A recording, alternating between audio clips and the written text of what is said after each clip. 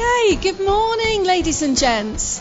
We're really excited today to be holding a live interview for Truck and Drivers podcast series. We're going to be recording it today for the podcast. Doogie Rankin, editor of Truck and Driver, is going to be leading the interview today, and we've got a very special guest in Paul O'Callaghan. So you're going to hear them conduct the interview together, and then afterwards there'll be an opportunity. If you've got any questions for Paul, then fire them forward, and we'll take those at the end. Thank you. Over to you, Doogie. That's great. Thanks very much. I don't know if you're familiar or not, but Truck and Driver magazine's been running a podcast since the start of last year, and we're up past about 80 episodes now. I've got a group of driver contributors called Team Truck and Driver, and Paul is part of that. He spent quite a lot of time driving in Australia over the past few years, and recently acquired dual citizenship. So as part of what we wanted to do at Tipex, do some talks and things, I thought it would be interesting to get Paul over to talk a little bit about his experiences in Australia and how he managed to get out there and sort of build a career and all that sort of thing. Paul also writes a number of articles for the magazine, which you might see as well from his general adventures now back in Ireland driving trucks, and also going out interviewing hauliers and operators and things like that in Ireland where he is based. So Paul, delighted to be speaking to you in person as opposed to on Zoom, how we usually do the podcasts and things. Yeah. But you moved out to Australia a few years back and did a lot of driving for a big livestock company, which, I mean, doing something like that is a dream for a lot of drivers, you know, to go out to Australia or Canada or America. How did you manage it? How did you get into doing that? Yeah, well, I've always been very interested in trucks, and truck driving was something I've wanted to do since I was young. And I suppose for me, the holy grail was always Australia. Even when you were a child and you were playing with toys, you always wanted to hook on the most amount of trailers you could. So in terms of livestock haulage, Australia was where I wanted to be. So I left it a little bit late. I was 33 years old when I went out there, which made it a little bit difficult because getting the license is not really that difficult. What's difficult about it is trying to get the work visas. So I was just over the kind of the age, the threshold, but I managed to get sponsored out there, and just a couple of lucky breaks, and got to meet people, and that's how it started. But I went out 33 years of age on my own. Didn't really know much about it, but it's very hard to organise it when you're on the other side of the world. But when you go there and you meet people in person, you'll always find out a lot more. So that's how it started. So the threshold for going out to Australia, is that still the same today pretty much? Or I'm not sure. Changed, you know? But back then it was 30. You had to be under 30 years of age to get you could get a 1 or 2 year work holiday visa. I think it may have been raised to 35 now, but certainly for anybody who's in their, say, 20s and maybe that's probably the ideal time to go. So basically what you did was, did you just go and book a holiday and a flight to go out to Australia and spend it sort of trying to contact hauliers, meet them face to face and things? And yeah, that's what I did. I went on a holiday visa, and I thought I was a little bit kind of green. I thought you could work for cash out there, but as it is with anywhere now, cash jobs are kind of gone. So you really need to kind of go through the proper channels. And I suppose a lot of the big question I get asked is about the license. So I was able to transfer my Irish license into an Australian HC license, which is heavy combination, which meant I only had to do one test then for MC, which is multi-combination. So you do your test in a B-double, and I think everybody will be familiar with what a B-double is. And then once you get that license, you're allowed to drive the biggest. What is the B-double combination? That's a tractor unit. Yeah. With a trailer. Yeah, a trailer. With a dolly and then another trailer. No. A B-double is where you have the fifth wheel on the lead trailer. The fifth wheel is mounted over with, say, the tri-axle, and then your next trailer is hooked onto that. Is that what I just meant by a dolly? Well, there is no dolly. So a dolly is where you have. You're talking. Yeah. Yeah. Sorry, I'm calling it the wrong thing. Yeah, that's it. Yeah. So some of the terminology is a little bit different. So you've got to do an extra test for the road trains, as you would call it. Yeah. So how many trailers is that? Is that 2 or 3? Or That's only a B double. So it's B double, yeah. And all you have to do is reverse the B double in a straight line. So it's actually not. You've just have basically two fifth wheels. You've only 2 points of articulation. So it'd be like anyone who's driving with, say, a rigid and drag, with a turntable. So it's not that bad. Just reverse it in a straight line, and then once you get that, you can drive anything. Like some of the general length limit out there for road trains is about 53 meters. That'll be your and then they go up to, with permits, then they go up to 60 meters. A lot of companies now are running big quad side tippers up in mining areas such as Port Hedland. So they're getting bigger and bigger all the time. So there's the biggest one at the moment is there's a Volvo FH16 700 with a quad tipper running 33 axles and grossing 234 tons, road legal. So where did you go first in Australia, and who gave you your first start as a job?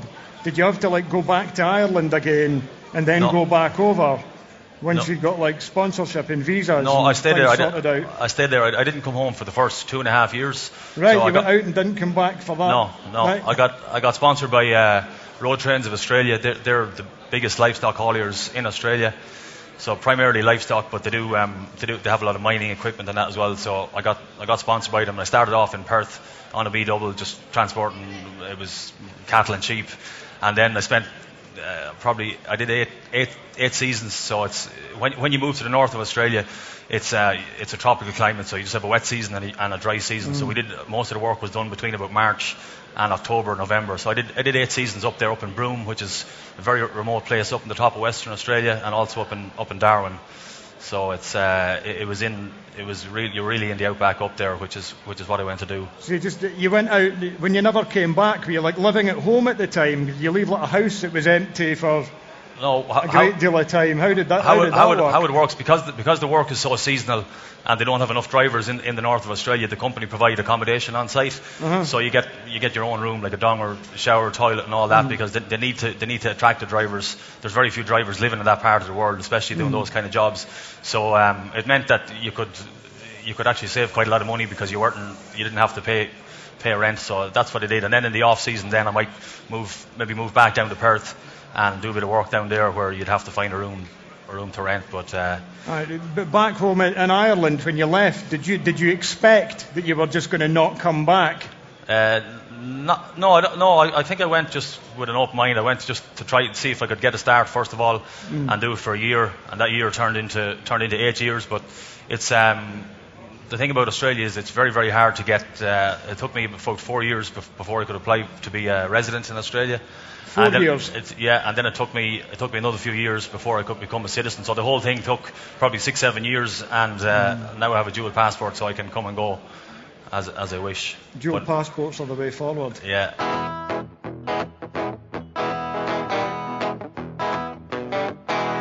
So what kind of trucks were you driving out there? Because Australia is very much different to Europe, but they've got quite a unique mix of trucks, because they've got Kenworths and kind of American-derived bonneted vehicles out there, and also they're starting to get more European vehicles in there, but also they don't have Euro 6C sort of vehicles there yet. They're still like 700 horsepower rather than 750 on the Volvos, isn't they? That's right, yeah. And the thing out there, it's not necessarily about having maximum horsepower. So I think Volvo have been reluctant to introduce the twin turbo, the 750s out there, because it's all to do with operating temperatures. The engines are operating at such high temperatures. So a lot of times you'll find that even though guys are pulling big weight, they'll be using the 600s because they're just operating at a slightly lower temperature. But Kenworth is the biggest up until recently anyway. Volvo have been catching up, but Kenworth is the biggest brand. So that's when I went out there. That's what I was driving, and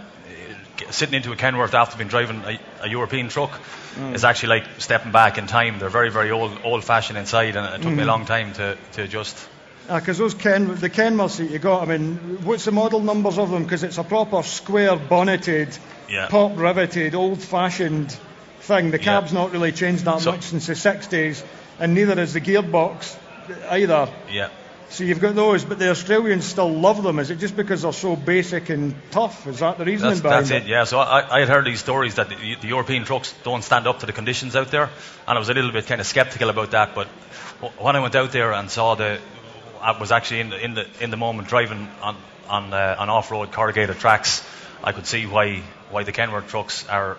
So they're assembled in they're Australian only models. They're assembled in Melbourne, and they're completely different to anything else like the American ones, because the cabs are jacked up. It's all about trying to get a bit of cooling into the airline, but they're very very very tough trucks, and they like them just for their rugged simplicity. Road Ranger gearboxes. Purely for toughness. That's the old crash gearbox, which was deleted in the UK about 20 years ago. The Road Ranger, you would have got that in certain models of Foden and ERF, but of course it's still going strong today in Australia. But how is it? Because automatic transmissions are just kind of starting to filter in over there. Well, obviously with Volvo with their iShift, but you also had at one point a Kenworth with an Eaton automatic transmission in it as well. So it was. How did you find that compared to the kind of the old school Road Ranger, which I guess a lot of the sort of hardcore Australian drivers wouldn't have wanted to drive that automatic truck? Correct. Yeah, the drivers out there, a lot of the drivers, especially in the outback, they're very they have very set views on it has to be a Kenworth and it has to be a Road Ranger and all that. So I had a Kenworth T909 with an Eaton, I think it was an Ultra Shift Plus. Eaton Ultra Shift. Yeah, so it was 18 gears, and it was a truck that was bought for distributing. They had it as a fuel truck, so it was a big 6x4 with a 15-litre Cummins in it.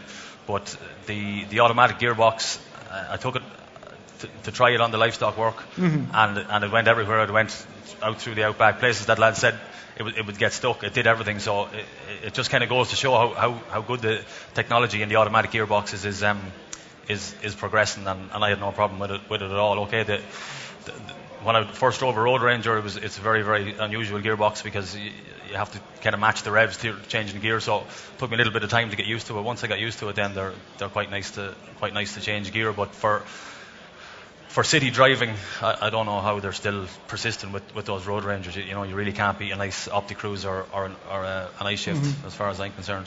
Right. I remember you did a really good article for us a year or so back, because when you were in Australia, you also managed to go on holiday to New Zealand, because you had some contacts over there. And New Zealand probably has the greatest variety of trucks in it in the whole world, I would say, because they've got European, they've got like sort of Japanese, Asian trucks, as well as your American-derived sort of things as well. How did your trip to New Zealand kind of come about? Had you built up sort of contacts, and what did you kind of experience going over there? What's New Zealand like?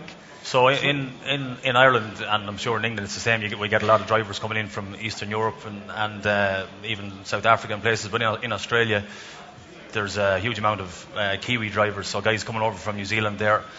So I built up a good few contacts with guys that were, because it suits them for their seasons. They're leaving the winter in New Zealand and they're coming and enjoying the summer in Australia, transporting cattle. So I built up quite a few contacts there, and I went over and hitchhiked around and just to have a look around there with the guys. So it's quite an interesting country as well, and especially the mix of trucks. What's the landscape and things like that there? It's very different to Australia, isn't it? Look at the pictures. It looks, very hilly and sort of green and. Yeah, well, you have the South Island, North Island. The North Island is very, very, very mountainous. A lot of hills. So I went around for a week with a friend of mine. He was driving a Scania 730 rigid drag cattle truck, and once I saw the hills he was going up out there, I really, really saw the need for big horsepower. The thing about Australia is that you don't really get those big long hills. So even we were on the livestock, we were about 60 tons empty, 120 tons loaded. The engine, 120 tons loaded. Yeah. The engine is only rated to about maybe 580 horsepower, which doesn't sound like a lot, but once you got it rolling, you didn't really have any problems at all. There was very little stop starting. Whereas in New Zealand there are a lot more big hills. So you'd spent quite a lot of time in Australia, and I know that you'd wanted to. You came back for a short while because we went to Full of the Pipe in 2019. Yeah. And then I believe you had to go back out again to finish your. Something to do with your. Yeah, it was just to finish off my citizenship. Yeah, it kind of dragged. I came home a couple of times. Mum was terminally ill that time, so I came back and I had sort of left my visa application hanging. But anytime I come back to Ireland, there's always everybody's well aware of the driver shortage, so there's always plenty of work. And you got a bit stuck though, didn't you, because of coronavirus? Did you have to spend quite a lot of extra time in Australia because of that? Yeah, that was when. So I was in New Zealand in March of 19, just when the pandemic hit. 20. So, sorry, 20 was it? Aye, last year. Lose track of the years. I'm losing track of the years. But when I came back to Australia, I had to do a 2-week quarantine in a hotel in Sydney. So basically, you were just put into a room, and there was a guard on every floor, and that's where you were told to stay for 2 weeks. So I didn't mind it at all. It gave me, when you're used to living in trucks and kind of, you know, down porta cabins in the yards, the 2 weeks in a hotel was fine. A nice break. Yeah. Did a bit of writing and catching up. So once you got the citizenship thing sorted, what was it always your kind of plan to come back to Ireland again? Yeah. And do you think that you might be going back out to Australia again in the future?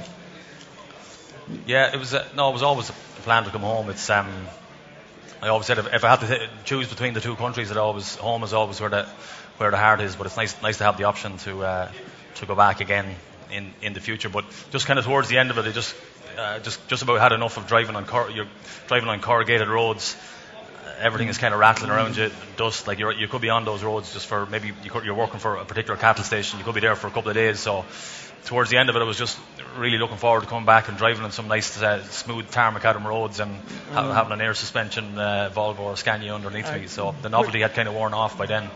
What are the hours that you can drive per day in Australia?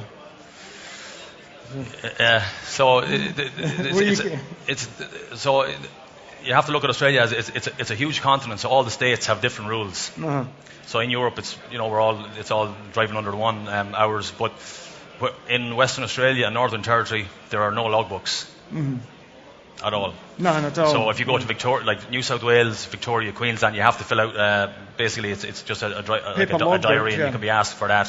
So we didn't have, and that was probably the main reason I went actually to drive in Western Australia and the Northern Territory. You weren't regulated by hours, but the company, I suppose, kind of saw the writing on the wall. They, especially the livestock industry, had a reputation for, lads taking drugs, staying away for days and days on end. So, going without sleep for days on end. So they brought in their own policy whereby from midnight to 6 a.m. all the trucks stopped. Even if you were loaded or unloaded, that's it. You had to pull up.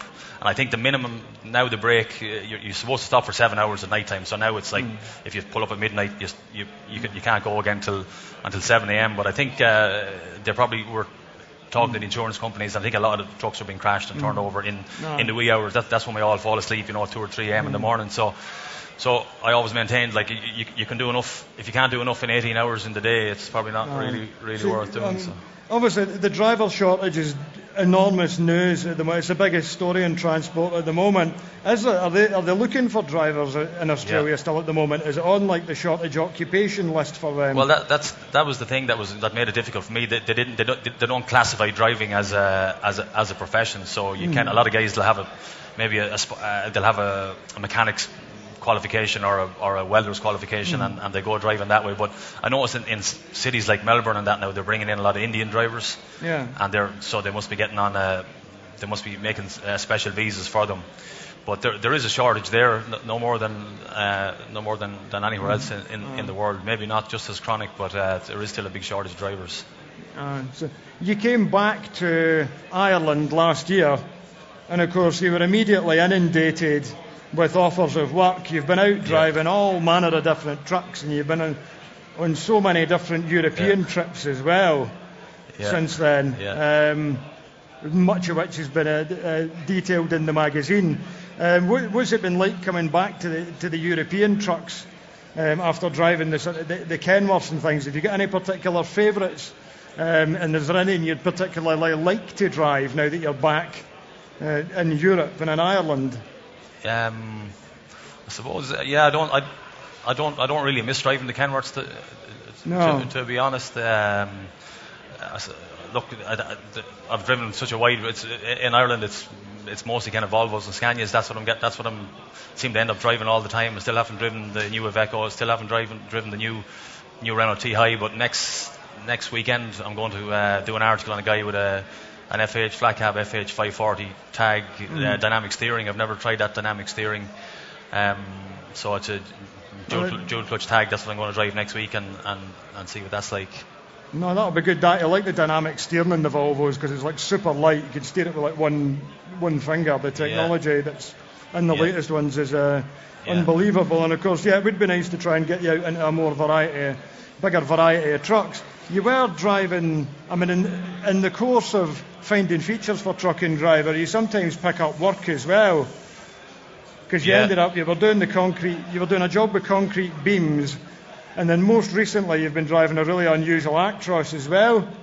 Yeah. The Harvest stuff. That's a 2000 reg 1853 Megaspace 4x2 on full air, which was bought new by farmers, so they specified it on air. So 21 years ago, specifying a truck on air, especially a Megaspace for farm work, was quite unusual. But I went to do an article on it, and then I ended up driving for them the Harvest. So I was pulling, I think we were talking about that, I was pulling a lot of guys here who are familiar with tippers will probably know about a Neville Charald, which was a Neville Charald tipper. Yeah. That's quite rare. It's not a name I'm familiar with. Maybe some sort of older guys might know. Neville Charald tippers. In Mansfield, I think. Mansfield. Yeah. That was the tipper you were pulling. That was, so I had a 2000 reg Mercedes, but I think the tipper might have been from 1996. Right.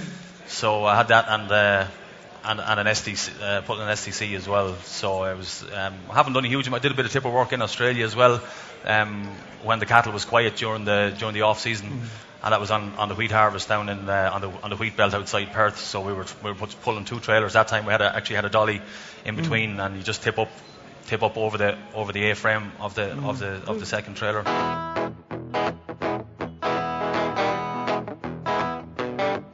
Over the last sort of week or so, the country's been crazy. We've had fuel shortages, petrol and diesel. England, the further south you go, the worst it's got. And obviously we've got the driver shortage. What's it been like in the Republic of Ireland? Has it been as bad for drivers? Have you guys been having any problems with fuel or anything like that? Just in general, no? No, I haven't had any problems at all. But there's still a big shortage of drivers. I noticed in probably in about maybe July or August, whenever there was some of the restrictions that were being lifted, a lot of drivers were taking holidays, so my phone was kind of ringing pretty regular then with companies looking for to fill driving seats and make up for their drivers that were on holidays. But no, we definitely haven't had any fuel shortages. So no, but you say the need for drivers is as bad in Ireland, because we've got sort of supermarkets trying to do golden handshakes and offering crazy money for. Look, I'm not convinced about a lot of these adverts. They're all very vague and things like that, but it's not the same to the same extent in Ireland, you wouldn't reckon? No, not as bad. But I mean, I think a big problem is now there's a lot of guys that have licenses and they're not renewing them even just through casual work, because they have to go and do the driver CPC. Driver CPC, because you've got that in Ireland. Which is absolute nonsense. The curious thing as well is, because Ireland is still in the EU, and much of the British driver shortage has been blamed on Brexit, and a lot of drivers going home as well. Yeah. But of course Ireland wouldn't in theory have had that sort of problem. No, we still get quite a lot of drivers from Eastern Europe over there, so I suppose it might be maybe a little bit more attractive for them to drive in Ireland now than it is in the UK since Brexit, you know. Mm-hmm. So what's, you've been you went over, you had quite an adventure the other week. You went to the Retro Show, which I didn't go to, and I sorely regret going to it, because it was supposed to be one of the best shows of the year. But you went over to that. What did you take over? You had quite an impressive setup that you took over to it, because you had your own truck and a trailer. You want to go and tell us a bit about tell us a bit about your adventure getting hold of that Volvo that you bought. I have a 2000 reg FH16 520 left hooker that was a one owner truck that came from Crete, which I only bought recently off Tom Holding, well known dealer in Holland. And I also have a 1996 1853 Eurocab as well. So I got a loan of a Newtboom trailer and brought the Mercedes out behind the Volvo. And retro shows, we had a fantastic time at the retro show, and everything was going well until I got pulled by the DVSA in Stafford on the way home.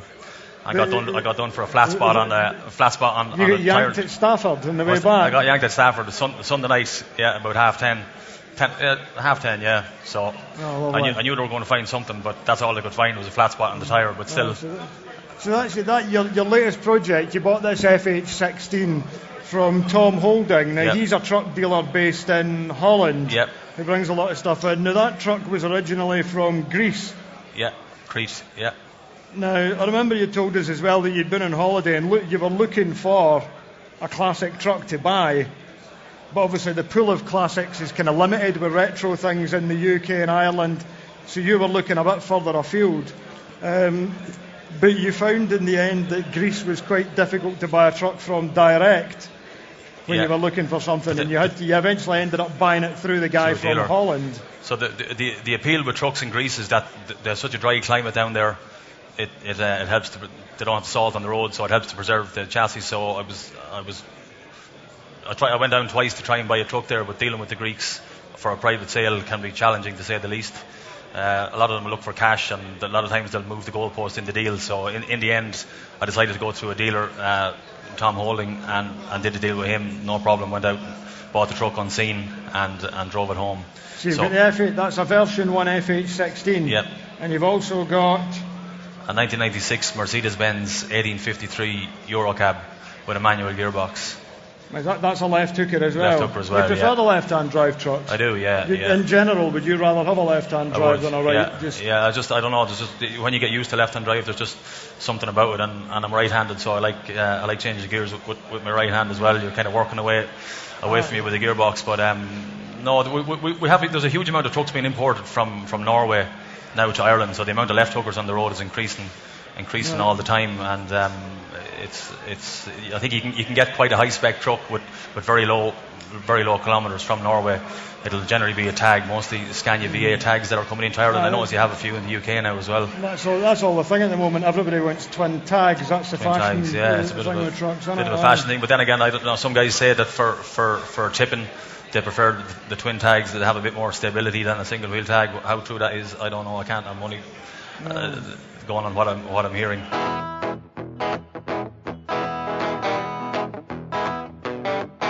Cool. Well, thanks very much, Paul, for chatting us through Australia and a bit of a background in Ireland and that as well. I hope you've had a good weekend here coming over.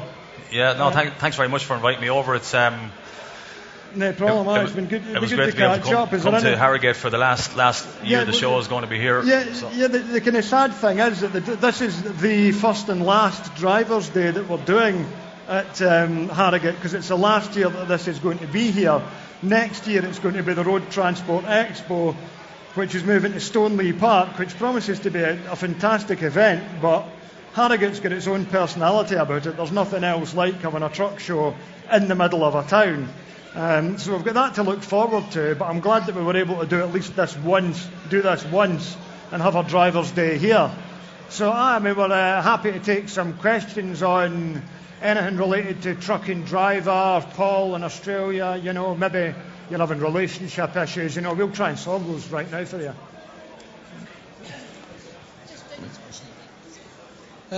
With your experience on the B doubles, would you see it suitable as an outfit in this country? Sorry, I didn't hear the first part, sorry.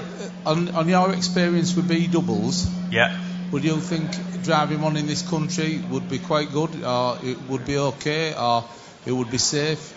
Yeah, could you use them in the UK or Ireland, the two trailer setup? Yeah, so there's somebody using one of them in Ireland on a trial, isn't there? We have, I'm not sure of the number, but there are a couple of B doubles running on set routes in Ireland, would say on motorway routes between Dublin and Cork, and they're working fine. I can't see any reason they wouldn't. Once you have them on set routes, they would work fine. And even I noticed just from driving in Europe, I've noticed quite a few.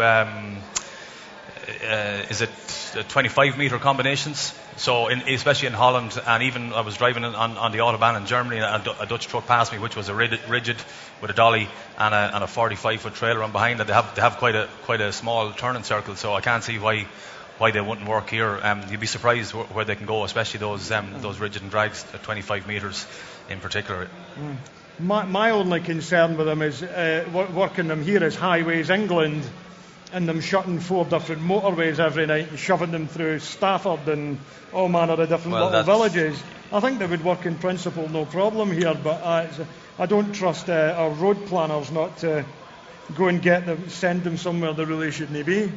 Yeah, and even I notice in there's a lot of places you go now, I think it might be some sort of an EU directive where they're bringing footpaths more and more out onto the road, so the road, instead of roads getting wider, the roads are getting smaller. In the UK. And I think it's to do with the fact that the pedestrian is walking on the highway for the least amount of time possible. So I see that even guys will tell you that driving trucks trying to get a normal Arctic trailer around a lot of these kind of towns where they have the footpaths is quite a challenge. But certainly on the highways, I'd be all for B doubles and big combinations. Yeah, no problem. Hi, Paul. I was just wondering, with the hours that you were driving in Australia, you would be covering long distances. So how did you cope mentally and with, say, boredom or the same landscape, and also your food and your well-being? How did you look after yourself and your sleep? To keep yourself basically healthy. No, good question. I actually had on the way here, I thought about mentioning that, and I forgot. So when I started driving out there in 2012. I didn't have a smartphone, didn't have any of these things. Now it's we're all Spotify and podcasts to deal with boredom. But you're right, it was very, very extremely boring in the start. And when I started my first season, because I was a newbie, they didn't give me the kind of the sort of the off-road bushwork, which is a bit more technical. So I was a bit more or less on the highway between Perth and Broome, which is about 2,500 kilometres with basically nothing to see. So when I left Perth, you'd see a sign, Meekatara, 600 kilometres. And I didn't think, to be honest with you, in the start, I was like, no, this is not for me. But it's kind of like anything. After a while, you just kind of become a bit immune to it. But looking back on it now, mentally, it wasn't probably a great place to be. Over time, since I got, like I said, the smartphone, and when you get out on those long drives, you have your podcast, audiobooks, and you can deal with it. But you have a 60 or a big 40-litre Engel fridge. Bring all your own food, and I always had a little kettle beside me, just making coffee and just trying to eat well. Paul, always did. Yeah, always did. Yeah, and Roadhouse food is it's not great a lot of the time. So I used to go to the supermarket and bring an awful lot of meals with me. Had a microwave in the truck, but certainly you have to. So just to answer, in relation to hours, I think we were allowed to do about 17 hours in the day, something like that. We were a little bit kind of lax, and we filled out a work diary which we gave to the company, and then the company, when they got inspections by the equivalent of the DVSA, they were able to say, here, our guys are doing their hours and taking their 24-hour breaks. So it's coming in a little bit more, but slowly, Yeah, just a quick one, really. First of all, your podcast is fantastic. I use it to send me asleep on a night. Thank you. Pardon the pun, but no, it's great. I think you're absolutely fantastic, Paul. Come across very well. Bit more chatty than Chris Madison, although don't tell him that. He's here, by the way. No, don't tell him. He's here somewhere. I hope his new Scania's working out for him. But no, keep the podcast up and keep the magazine as it should be. And keep on trucking, lads. Thank you. Thanks very much. That's Nice to get the feedback. Thanks very much. We've got some good stuff planned for 2022. No, I'm not quite finished yet. No. I wanted to make a special mention to these guys here with the Make-A-Wish T-shirts on, because they did some fantastic charity work over the course of last year. Haley, do you want to? Can you take the mic over? Just like that. Because you were almost in the Guinness Book. Charlie sitting in the second row there, he won the Truck and Driver Hero of Haulage in 2019 because of all his charity work. And Ryan Linley here with the mic at the front, he also did, was it 30 truck pulls in 30 days? And it should have been in the Guinness Book of World Records, but they wanted a phenomenal amount of money to go and put it in there. So do you want to tell us a bit about what that was all about and what it is that you're doing this year? Do you want to sit down there? Oh, no, you can. Hi, guys. So every year we pick a different charity, and it's just a team of truckers off Truckmate UK on Facebook. We all get together, raise money for different charities each year at the shows. Well, obviously, during lockdown, we couldn't make it to any of the shows, and we just picked Make-A-Wish to be our yearly charity. And we were all a bit bummed out that we couldn't get out, couldn't raise funds, couldn't do our fundraising that we usually do. I'd got home one Friday night, sunk a few too many drinks, and gave Charlie a phone call and said, I've come up with a great idea. I put my idea to Charlie, who laughed and said, I don't think it's going to be doable. Speak to me when you're sober. So I gave him a ring the next day. I says, right, I want to pull 30 trucks. But we said originally I was going to pull a truck every day of a month. We didn't know what month it was going to be. So then we ended up picking September, gave us time to plan it. So we then came up with 30 trucks, 30 days, 30 metres. Do you want to explain exactly what you mean by a truck pull, what it is you're doing? Yeah, so basically it's myself with a harness on, and then lashed to the front of a truck, usually by the towing eye, and then with pure brute strength and, I guess, ignorance, pull it over a distance. So we got in touch with different hauliers that were local. I was working during the day, racing home, get changed, get washed, get all my gear together, and then head to different hauliers who let us pull their trucks. We went for the Guinness World Records. It would have set 2 world records and broke a third. But as Dougie was saying, when we contacted them, they wanted £7,000 a day to come out and authenticate it. And as I say, we were doing this for charity. It was just a bit. The getting in touch with Guinness was just a bit of fun along the way to give it a bit of press behind it as such. So we then had to send the videos in, and still to this day, that was a year ago today we finished. We're still waiting for them to hear back from them. They did confirm that it had set 2 world records, broke a third, but obviously you've got to wait for the proper paperwork and trails. But during it, we had the Just Giving page and things like that going for everybody, and we raised in total just over £10,000 in that month.